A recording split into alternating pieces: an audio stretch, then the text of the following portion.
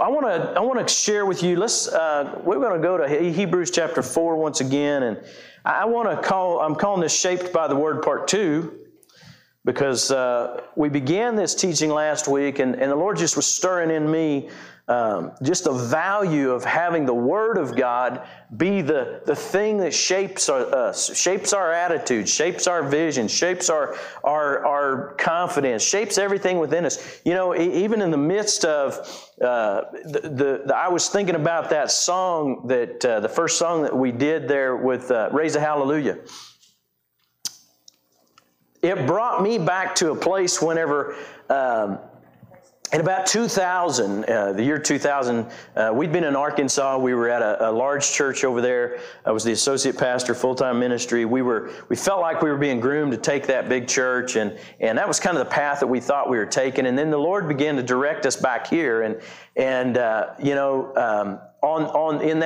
that process, we were, just trusting God. And I can tell you, ever since Sue and I were first married, we decided we were going to follow God. We were going to pursue Him and build our faith on the Word of God and allow that to be the thing that gave us our security and confidence. And so that meant that regardless of how much money we made or what the job was or what was before us, we were going to trust God. And so when we left here and which was Watonga at the time, on the ranch, and we ventured off to Stillwater, and then we ended up in Russellville, Arkansas for 4 years. And as we were coming back here, that whole transition was a very difficult time, but so valuable in our developing of our faith, because we went from that new home that we just built, that secure position in the church,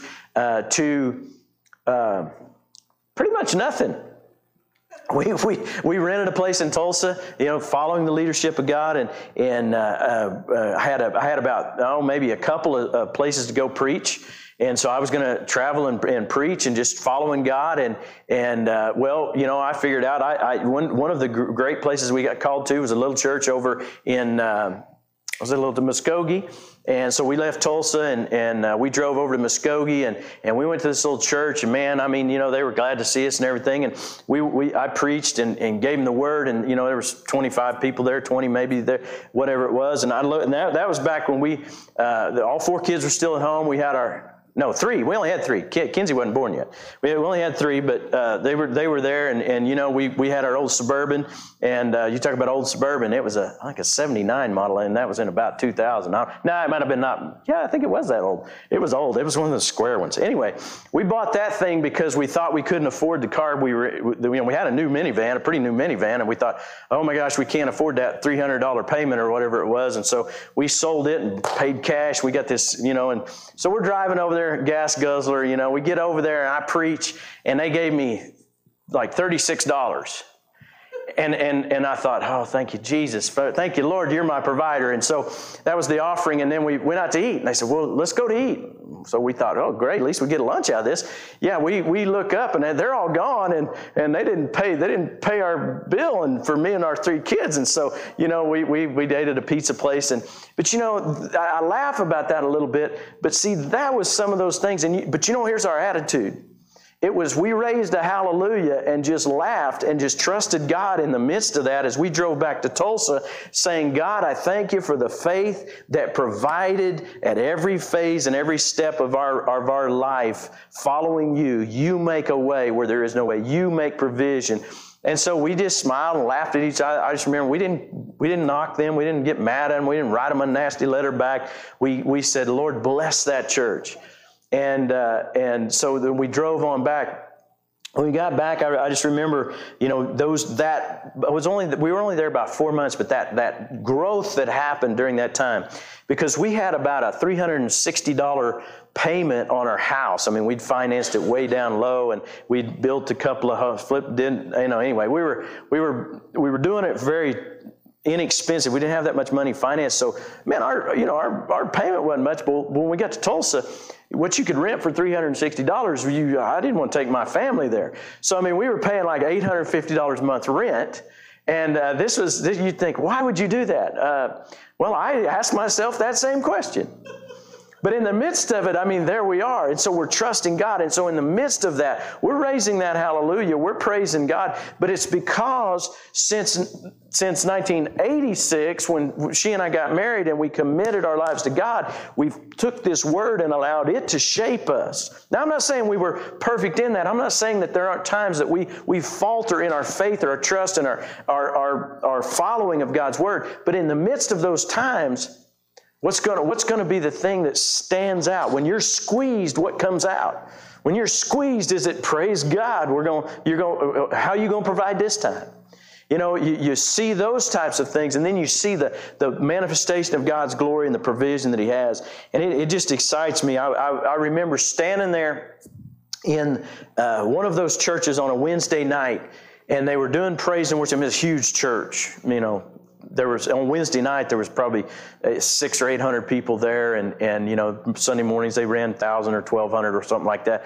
And so I'm standing there. Nobody knew me. Nobody. They didn't even acknowledge me when I came in. They had greeters and everything, but I mean, it was like I'd been there like 3 times, and they didn't know who I was. I could have been offended, you know. If you've been here several times and I can't remember your name, don't be offended. Just know that I struggle with remembering names. I'm terrible. But you know what? Here's the thing. I walked in that place not to receive from them, but to tap into the Word of God. And I remember standing there like this, going, God, I trust you. That came from being shaped by the Word. That's why I teach these types of things, because these are the ways. And see, the challenge doesn't end. I remember just last week driving, and you know, like I do a lot because the cattle are up at Nash and the homes there, and the churches are over here. And anyway, we live on the northeast edge of Enid, so you know it's a drive. It's my wonderful time of prayer, a wonderful time of connection with God, but it's also my time to reflect. And I remember hearing and thinking about, and God challenged me, what are you speaking over your situations right now? Reminding me, the preacher. See, I got to do the same thing you got to do. So what is shaping my thoughts, my imaginations, my heart, my confessions, the words that I speak? See, because here's the thing. Words are going to shape us. Let's make sure it's God's Word. Let's make sure it's not the newscast. Let's make sure it's not the limitations of the world. Let's make sure it's not the negative family members or people who say, well, you want to stand with God. And so if you'll put up the Amplified translation of Hebrews chapter 4, verse 12. I love this, and I'm going to read it out of I've got the NIV with me here. I'm going to read it, but I want us to read it together out of, like we did last week, out of the Amplified translation.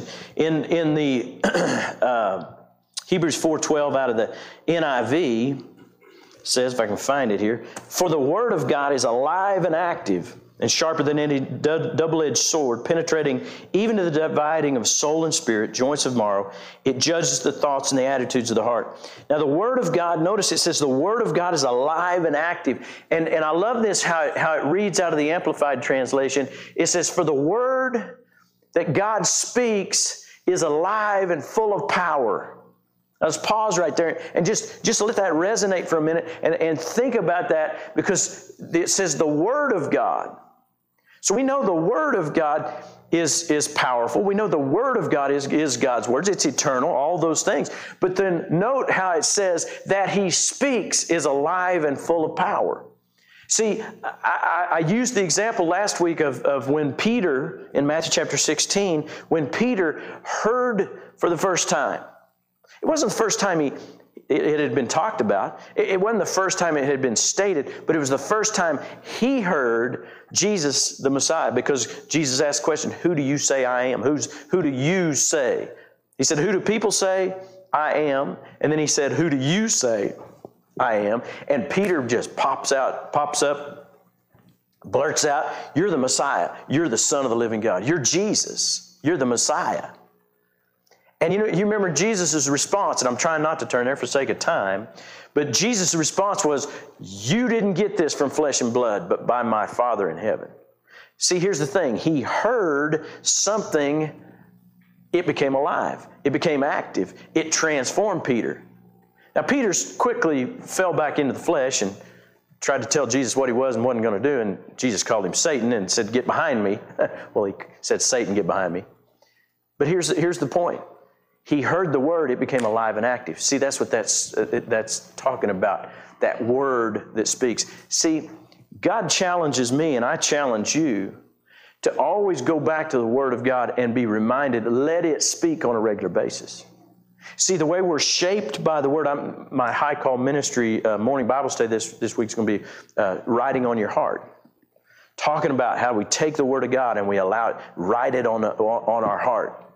See, that begins to shape us. See, when I was first walking with the Lord, and I would get up every morning and I'd begin to study the Word of God, and I'd spend time in the Word of God, and I'd spend time in prayer, always making that time, regardless of what I had going on. When I began to do that, I took the Word of God, not as a ritual, but as a fellowship with Him, and I allowed Him to speak through that Word. That's why I don't worry about preaching something you've heard before, or preaching something that I've taught before. Because it being living and active, as you begin to hear it, it's amazing how you can hear something and hear something and hear something, and all of a sudden, bam, you hear it. As a pastor, I could teach a series, talk about something. Spend all the time giving you all the different directions to see it, and then once in a while I have somebody go, I was listening to so and so, and they said this, and I went, and they were all excited about it. I'm like, oh, really? You do realize I have a series on that. you do realize I've taught that before. But see, what was the difference? See, Pete said, Boyd told me the other day, he said, "Man, I wish I'd have found you 35 years ago." He said, "Why?" Because it's not like it's the first time he ever heard the Word, but God's speaking into his life through the Word of God in a way that he'd never before received. See, it's not for me to take glory in that. It's that when we're in an environment that's anointed, that's why it's so important that we come in with that attitude of expectancy and worship God, because the anointing draws the Word out. And you can be sitting right there and me talking about something that maybe I've preached 100 times, and yet the Word being living all of a sudden speaks in a way that shapes us, molds us, changes us, transforms us, because the Word that God speaks is alive and full of power. Now notice this, making it active, operative, energizing, effective. I'm telling you, when I think about the Word of God, and I value that, that's why everything we do, everything we look at, everything we pray, everything we believe should be shaped by and developed through the Word of God and in line with it. But what stood out to me as I read this again this morning is that we read that written Word. We take that written Word, that thing, this Word, this Logos that's written out, but then we allow it to speak. Because notice in the Amplified, he says the Word. You could read it as the NIV. It just says the Word of God is alive and active. This says for the Word that God speaks. See, it doesn't change. One's not wrong, but just that little understanding, that little thing. So let me ask you something. Is the Word of God speaking to you? Is the Word of God, when you read the Word, are you just going through a habit? Do you just do it? Now, habits are good. That's a good habit to have. Open the Word of God every day. It's a good habit to have. But I always tell people, when you're doing your devotion, when you're reading, don't just worry about getting through it. Some of you are so, you're structural, you're administrative, you're detail oriented, and you start something, you want to finish it, and you feel like you've failed sometimes if you're not careful. If you set out a goal to, I'm going to read a chapter, and by God, I got to read a chapter, and if you run out of time, you just rush through it, right? Does anybody ever do that? See, we can do it that way, or we can stop and make sure we give God time. I tell people, don't worry about reading volumes of stuff, but make sure you hear what you're reading, what God's saying in the midst of it. So we take that Word and we allow it to begin to shape us. Now notice he goes on, he says, it's operative, energizing, effective. It is sharper than any two-edged sword, penetrating to the dividing line of the breath of life soul, so our soul, and the immortal spirit, and of the joints and the marrow of the deepest parts of our nature. Now notice that he separates our soul and spirit, and he brings it down to the deepest parts of our very nature, exposing and sifting and analyzing and judging the very thoughts and purposes of our heart. You know, here's the thing. We should be challenged always. God, search out my motives. Search out the purposes of my heart. Search out the thoughts and sift through them. Analyze them. Judge them. You know, sometimes the Word of God's it'll correct you. It'll jerk the slack out of you. It'll cause you it'll catch you sometimes. If we let it, and you know what? That's the best thing. Sometimes it's not always fun to be corrected, right? We don't like that. I don't like that. Do you like that? Except that we want to be better. You know, it's better for a coach to tell you what you need to hear. It's better for a coach to offer change as long as they're not tearing you down without building you up also. One of my mentors, whenever I began in ministry, I was a youth pastor in a church, and this guy had been a seminary professor, and he taught and everything. And I was wanting to go to Bible college. He said, "I'll teach you everything that you need to know without that time." And but he would tell me how they would preach a sermon, and all the other students or young preachers would just rip it to shreds, tear it down. Well, he was really good at that. He'd let me preach or let me bring something out, or I'd talk about something, and man, he would absolutely tear me to the ground with everything I did. But then he'd always bring and build me back up. He'd always bring it back to the point of here's what needs to happen. And so it was difficult at times, but it was in the end it was beneficial. And that's what the Word of God can do. It can separate. See, because here's what is more valuable to us than anything is for us to hear and understand and know what it is needs to be corrected and what needs to be changed. You see, if I can take the Word of God and hear it, that's exactly what it does. You know, that's what I needed to hear in the midst of that time where we were trying to figure out how we were going to get through to the next, keep the lights on, how we were going to pay the next bill. It was the coolest thing because we gathered together, Sue and I gathered together, and we said, we prayed. There wasn't any safety net. There wasn't anybody going to bail us out. There wasn't family would have helped if we'd asked, but we were trusting God. And you know what God did? He supplied. It didn't always come in ahead of time. It didn't always come in more than enough at times. But you know what? There wasn't long before it was more than enough. It wasn't long than it was providing. But during that time, we grew, and it was what we needed. God protecting us, taking care of us, guiding, directing us. See, I want you to look at Luke. Let's look at Luke chapter 4.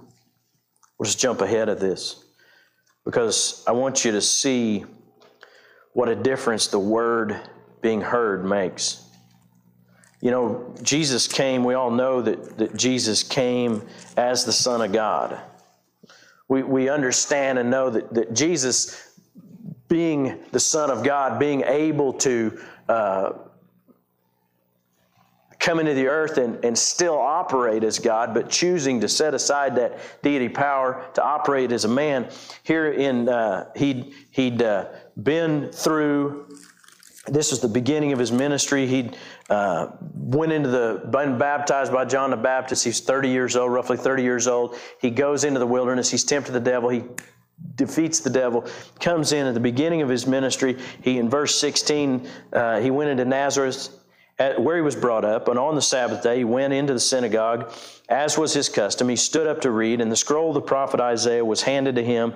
Unrolling it, he found the place where it was written, and I'm reading this out of the NIV. Here it says in verse 18, "The Spirit of the Lord is upon me, because he has anointed me to proclaim good news to the poor. He sent me to proclaim freedom to the prisoners, to the recovery of sight for the blind, to set up the oppressed free, and to proclaim the year of the Lord's favor." Now he took a Old Testament scripture, Something that they'd all known. They were raised. He's in the synagogue. They were taught, raised. They knew that the Messiah was going to come. They also knew Isaiah. You know, Isaiah was one of those prophets. He preached directly to their day, and he also then would prophesy of things to come. He'd talk about Jesus. And so a lot of times there was that dual prophecy or that dual understanding there. But here Jesus reads this scripture. Just so happens. What a coincidence. No. God knew exactly what was going to take place. And he rolls it up in verse 20. He says, then he rolled up the scroll, gave it back to the attendant, and sat down. And the eyes of everyone in the synagogue were fastened on him. He began to say to them, today this scripture is fulfilled in your hearing. Now, you got to understand something, that he read something that was familiar to them. Wasn't the first time they'd heard Isaiah 61. He read it, and he didn't tell them up front, hey, I'm the Messiah. This is fulfilled. Here, I'm going to show you what's being fulfilled. No, he read it, but something happened. It caught their attention. It grabbed them because all the eyes were fastened on him. It wasn't anything out of the ordinary for somebody to stand up, the different men to stand up, just to read out from the scroll to the congregation, to those that were there. But all of a sudden, something happened differently.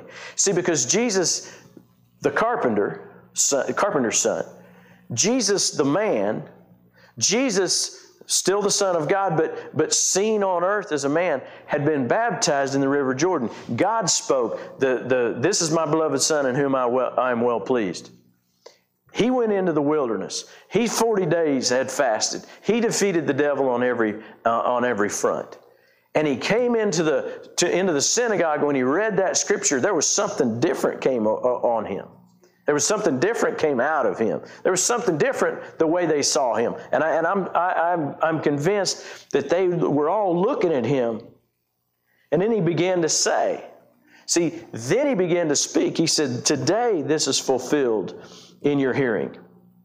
See, it was in their hearing, but they didn't hear. See, read verse 22. It says, all spoke well of him and were amazed at his gracious words.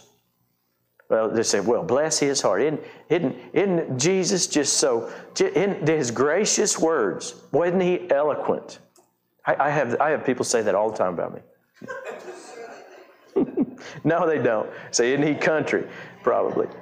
But you know what? Here's the thing. The anointing of God was upon those words. But see, they got a glimpse of it, and then they got caught up in the delivery, or they got caught up in who he was. And they said, the gracious words that came from his lips. But then they immediately switched and they said, but isn't this Joseph's son? Isn't this that carpenter's boy? See, it went in their ears, but it didn't go into their spirit, their spiritual ears. They didn't hear it. Jesus said to them, surely you quote this proverb of me, physician, heal yourself, and you'll tell me, do here in your hometown what you have heard, or what we have heard that you did in Capernaum. In other words, I'm just looking for a sign. Truly, I tell you, he continued, no prophet is accepted in his hometown. I assure you that there were many widows in Israel and in Elijah's time where the sky was shut up for 3.5 years. There were severe famines throughout the land, yet Elijah wasn't sent to any of them, but to a widow in Zarephath in the region of Sidon. In other words, another Gentile nation. And there were many in Israel with leprosy in the time of Elisha, the prophet, yet not one of them was cleansed, only Naaman the Syrian. And all the people in the synagogue were furious with him when they heard this. See, they didn't hear the fact that he was... They missed 18 and 19, where the Spirit of the Lord is upon me. He's anointed me to proclaim the good news to the poor, to heal the brokenhearted, to open the eyes. They didn't hear all the good news. All they heard was, you're not receiving, not hearing. I mean, he was giving them the correction, and they got furious. See, they heard with their flesh ears instead of hearing God. See, we've got a challenge. I have a challenge to use. Hear God speak. When we read the Word of God, God, what are you saying? When we get ready to pray, what has God said? When we get ready to analyze our life and look at the situations that are before us, God, what do you say about those things? So how are we shaped by the Word? And I touched on this last week. So I'm just going to reference it, but it shapes our image. How are we shaped by the Word? It shapes our image. It shapes how we see the world. See, we need to allow the Word of God to shape how we see the world. We need to allow the Word of God to shape what we see before us. Too many times we listen and are influenced by things that aren't from God's Word. We need to be like Jesus. Matthew 9:36 and 37, Jesus was moved with compassion. He saw them as sheep with no shepherd. He began to heal. He began to care for them. But I want us to look at Romans chapter 3 and another thing that's very, very important, and we touched on this a little bit last week. But the other thing that the Word of God begins to do and how the Word of God begins to shape us is He begins to shape our image, the image of ourself. I guess we can read verse 21 as well. Romans 3:21, it says, But now apart from the law, the righteousness of God has been made known, to which the law and the prophets testify. This righteousness is given through faith in Jesus Christ to all who believe. There's no difference between the Jew and the Gentile, for all have sinned and fallen short of the glory of God. And all are justified freely by His grace through the redemption that came by Christ Jesus. God presented Christ as a sacrifice of atonement, therefore the shedding of His blood to be received by faith. He did this to demonstrate His righteousness because in His forbearance He left the sins committed beforehand unpunished. He did it to demonstrate His righteousness at present time, so as to be just and the one who justifies those who have faith in Jesus. In those verses, we see several key words. We see for all, Jesus Christ covered for all. We also see justified by grace. We see the redemption. We see that we receive it by faith. In those words, we need to have an understanding of the value of those words because it shapes our image of how we see ourselves. Now, there's two ways of looking at this, and I want to challenge a little bit of something that I hear a lot, is I hear the statement a lot of times, well, we've all sinned and fallen short of the glory of God. And that's very true. That's a true word. We've all sinned, fallen short of the glory of God. It's very true. But here's what I want you to focus on. Develop that mentality and that understanding that we're justified, so that I don't identify or have the image of one who has sinned and is sinning. Allow the Word of God to continue to carry you through into the understanding that you are justified. See, because here's the thing. While we've sinned, yes, we're also forgiven. By grace, we've been saved, and we receive that. I want you to see yourself as one who's justified, forgiven, and able to access or approach the throne of God boldly. We got to receive. Thank God we've in that condition that we've sinned. Remember, Jesus said He came with the good news to provide salvation, received by grace. And that through that sacrifice of His blood gives us the ability to be called children of God, to be forgiven, to be restored, to be justified, which enables us to come boldly to the throne of grace to obtain mercy and help in time of need. See, make sure the Word, you see that in the completeness. We don't ever want to leave out any of that Word. We don't have to leave out for all have sinned and fallen short of the glory of God. Just don't stop there. See, just don't stop there. Also take hold of that Word of God that says I'm justified. I'm forgiven. I'm saved. And for all, when we've made Jesus Lord, when we've received Him, not just because you go to church, not just because you're born in a Christian family, but when we've believed in Him, we received Him as our Lord, it shapes us. See, we're no longer guilty. That was the blessing of Jesus coming and declaring the freedom of those that were oppressed. The freedom from the sin. That means that then we can take the Word of God that shapes us from Romans 8:1 that says, there is therefore now no condemnation for those who are in Christ Jesus. Thank God we can receive that and not be condemned, not receive that banishing judgment, but we can come boldly into the position, into the place that He would have us to be. So we need to remember who we are and whose we are. That's obviously not on our own. He goes on to say, don't be boasting about how good you are. Don't get caught up in that mess. It's only by His grace, it's only by His mercy, and only by His love. But I challenged you with these questions last week. I said, question 1, when a title that identifies you as a person, both good or bad, is stripped away, will the title of Christian still stand?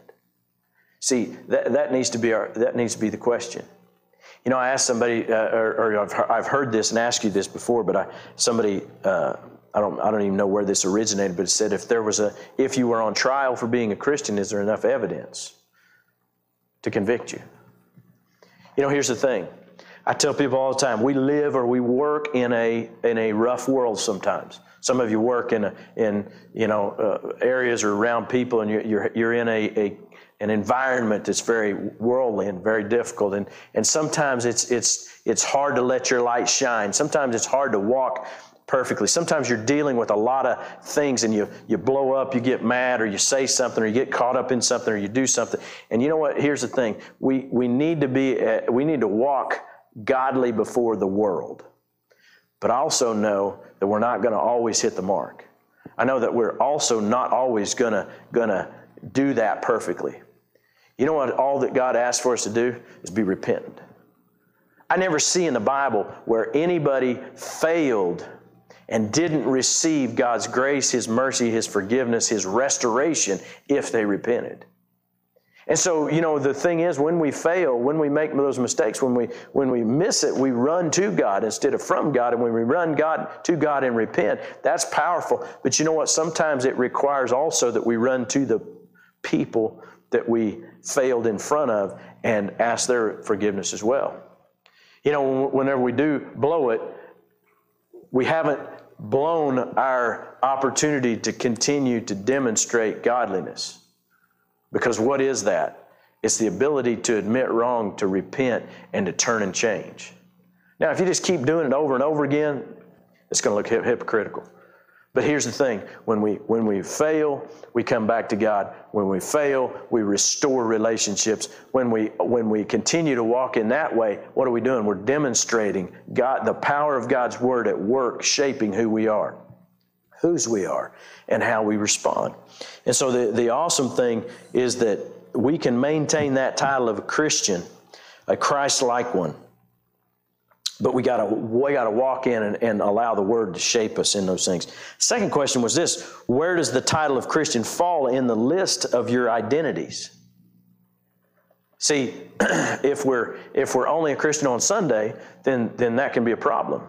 Now, I don't think that's the case here. I think most all of you, I know most of you well enough, that you do a pretty good job of this. And listen, again, this is not for condemnation. This is a challenge to say, okay, God, ask yourself the honest question, okay, God, how can I be a better example before those that are around me? Do you know that life lived is the most powerful thing you can do? More than what you say, it's how you live and what you do. So you can ask yourself that question, and you can go before God with that, an honest question, and say, God, help me to walk this out. I remember being a Christian, trying to serve God. I was trying hard. I was working at it just like I do everything else. Just work ethic, just dig in and grit your teeth, and I'm going to do this, and I'm going to, and I'm working hard at it. And normally working hard gets you something, right? Gets you somewhere.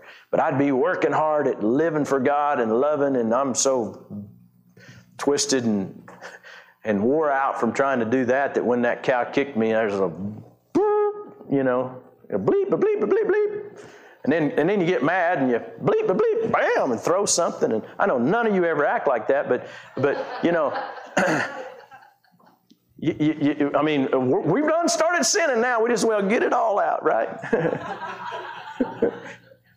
And so, you get, anyway, there's a lot of ways that you can fall, and it could be something else, something that nobody else sees but you. But here's the thing. You come back to God and you turn around, and you know what? It's a progressive thing, and you begin to work at it. But what I had to learn to do was to allow God to make those changes and me quit working at it and allowing the Word to shape me. So you know what I did? I went before the Word of God and I said, God, there's fruit. There's 9 of them. And I began to say, God, your Word says to love. That's a fruit of the Holy Spirit, love. I can walk in love. No, you can't. Not without the help of the Holy Spirit. Somebody made a comment I saw a post that's talking about they were failing in fulfilling those things. I said it takes a supernatural power from the inside to walk that out. And you know what? That helps you. That grows in you. It begins to shape you. I said, okay, God, I'm going to begin to walk in love. And you know what the devil will do? Anytime, let me just challenge you with this and help you understand this. Anytime you commit to serve God, the devil doesn't like it. Remember that.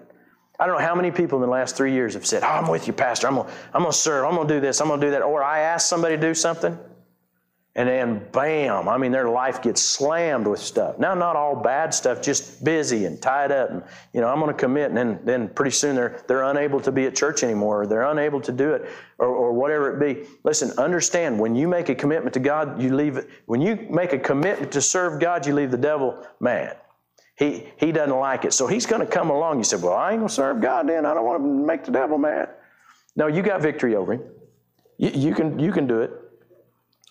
But I began to take the Word of God and I began to say, God, I thank you. Love, I'm going to walk in that. I'm going to walk in peace. I'm going to walk in kindness. I'm going to walk in goodness. Love, joy. Oh, I forgot about joy. Father, I thank you that I'm going to have joy. Do you know what? If you decide you're going to walk in joy, oh, man, the devil will challenge you to do everything he can to steal your joy. You start walking, people say, oh, don't ask for patience. I mean, there'll be you'll have every challenge in the world come against you. Yes, and you're up for every challenge. Bring it. See, because how do we get better? We beat the challenge. See, so you decide you're going to walk in patience. I mean, every slow person in the world gets in front of you. You decide you're going to walk in patience. You're trying to fix something and it won't fix. That nut won't start. Whatever it is, patience. And then you know what? You ought to just smile and laugh when you realize, I must be on the right path because the devil's really trying to stop me. See, love, joy, peace, patience, kindness. I'm going to walk in kindness. And you're going to have people try to cheat you in business. You're going to have people try to steal from you. You're going to have that coworker that's going to try to get you written up or something. I'm going to walk in kindness. See, and remember, when we fail, we're going to come back to it. We're going to walk in it. Love, joy, peace, patience, kindness, goodness, gentleness, meekness, faith. And then there's that one, self-control. I'm going to walk in self-control. I'm going to control my emotions. I'm going to control my thoughts. I'm going to control my words. Self-control. But see, understand something. Even though he says self-control, you can't even do that one on your own. You got to have the help of the Holy Spirit. You got to allow the Word to shape you. So what did I do? I began to walk in those, and with every one of those, I would take a scripture, and that's what we're going to talk about in my morning Bible study this week, is how we write that on the table of our heart to shape our word, to shape our life, to shape those characteristics, to change me from being volatile temper to at peace and calm. Do I get mad every once in a while? Yeah, cattle, horses, they'll do it to you. People, not so much. But I'm telling you what, referees, though, I mean, that's a whole different story. They'll get you. Especially if you got a kid playing, right? Or your team is, okay. But we make a decision, God, I'm going to be shaped by your word. And we take a word and we begin to write it on a table of our heart. We begin to speak it. We begin to make it our prayer. We begin to add that to our prayer. And then you know what we do? When we open it and we look at it, we allow God to speak it, make it alive, living, active, energizing, and effective. Make it all those things to change and transform our heart. As we get ready to close, the challenge, the last question, I think I wrote down another question here. Is there anything worth having that would cost you the title of a Christian? You know, Jesus said, if we lose our whole soul, if we gain the whole world but lose our soul, man, there's nothing. There's nothing. Many times I've had to make a choice that cost me to live for God. It cost me for a moment. It cost me in the natural, but I never lost spiritually. And God was always faithful to restore anything I gave up, anything I sacrificed. I'll guarantee you, you let things pass. You let things go, and trust God, and He'll make it up. He'll make it up. He'll supply. If it meant anyway. So let's pray. Father, we just come before you today, and we thank and we praise you that we want to be shaped by the Word. I believe that everybody that's here and everybody who's watching and everybody who will watch, that Father God, I thank you and I praise you that they're brought to this for that understanding that, Lord, your Word is given to shape and mold us. But it's also given to be that living and alive Word that transforms every part of our being, to divide between joints and marrow, spirit and soul. Now, Father God, I pray that you look at each one of our hearts. And Lord, for everybody here who's a believer and maybe who's slipped in a few areas, maybe who's needing to reestablish some things. There's never an end to the opportunities, as long as we're alive and breathing, to realign and rededicate those purposes, those goals, those things of our heart. And Lord, I thank you that when we seek you, we find you. When we knock, you open that door to us. And Father God, I thank you that for each one of us who are calling out to you to give us those things that are needed, I thank you that you'll provide. Lord God, I praise you, and I thank you also for those that could be watching or those that could be sitting here that have not made Jesus Christ Lord of their life and never secured their place in eternity, that, Lord God, you would just draw them by your Holy Spirit to know that if they can confess the Lord Jesus, that He is Lord, that they can repent or ask forgiveness and demonstrate that need, call upon the name of the Lord, that they'll be saved. And Father, I pray that they'd make that choice, that decision to move in that direction, to contact us, to get a hold of me, to meet with me, to pray. And Father, for any who are needing to develop that confidence, I thank you, Father God, that you'll put us together. Lord God, I just pray that today we'll take this word and walk out of here changed, and that, Lord, you'll continue to help us to be better as we move forward. We thank you. We praise you for it in Jesus' name. Amen.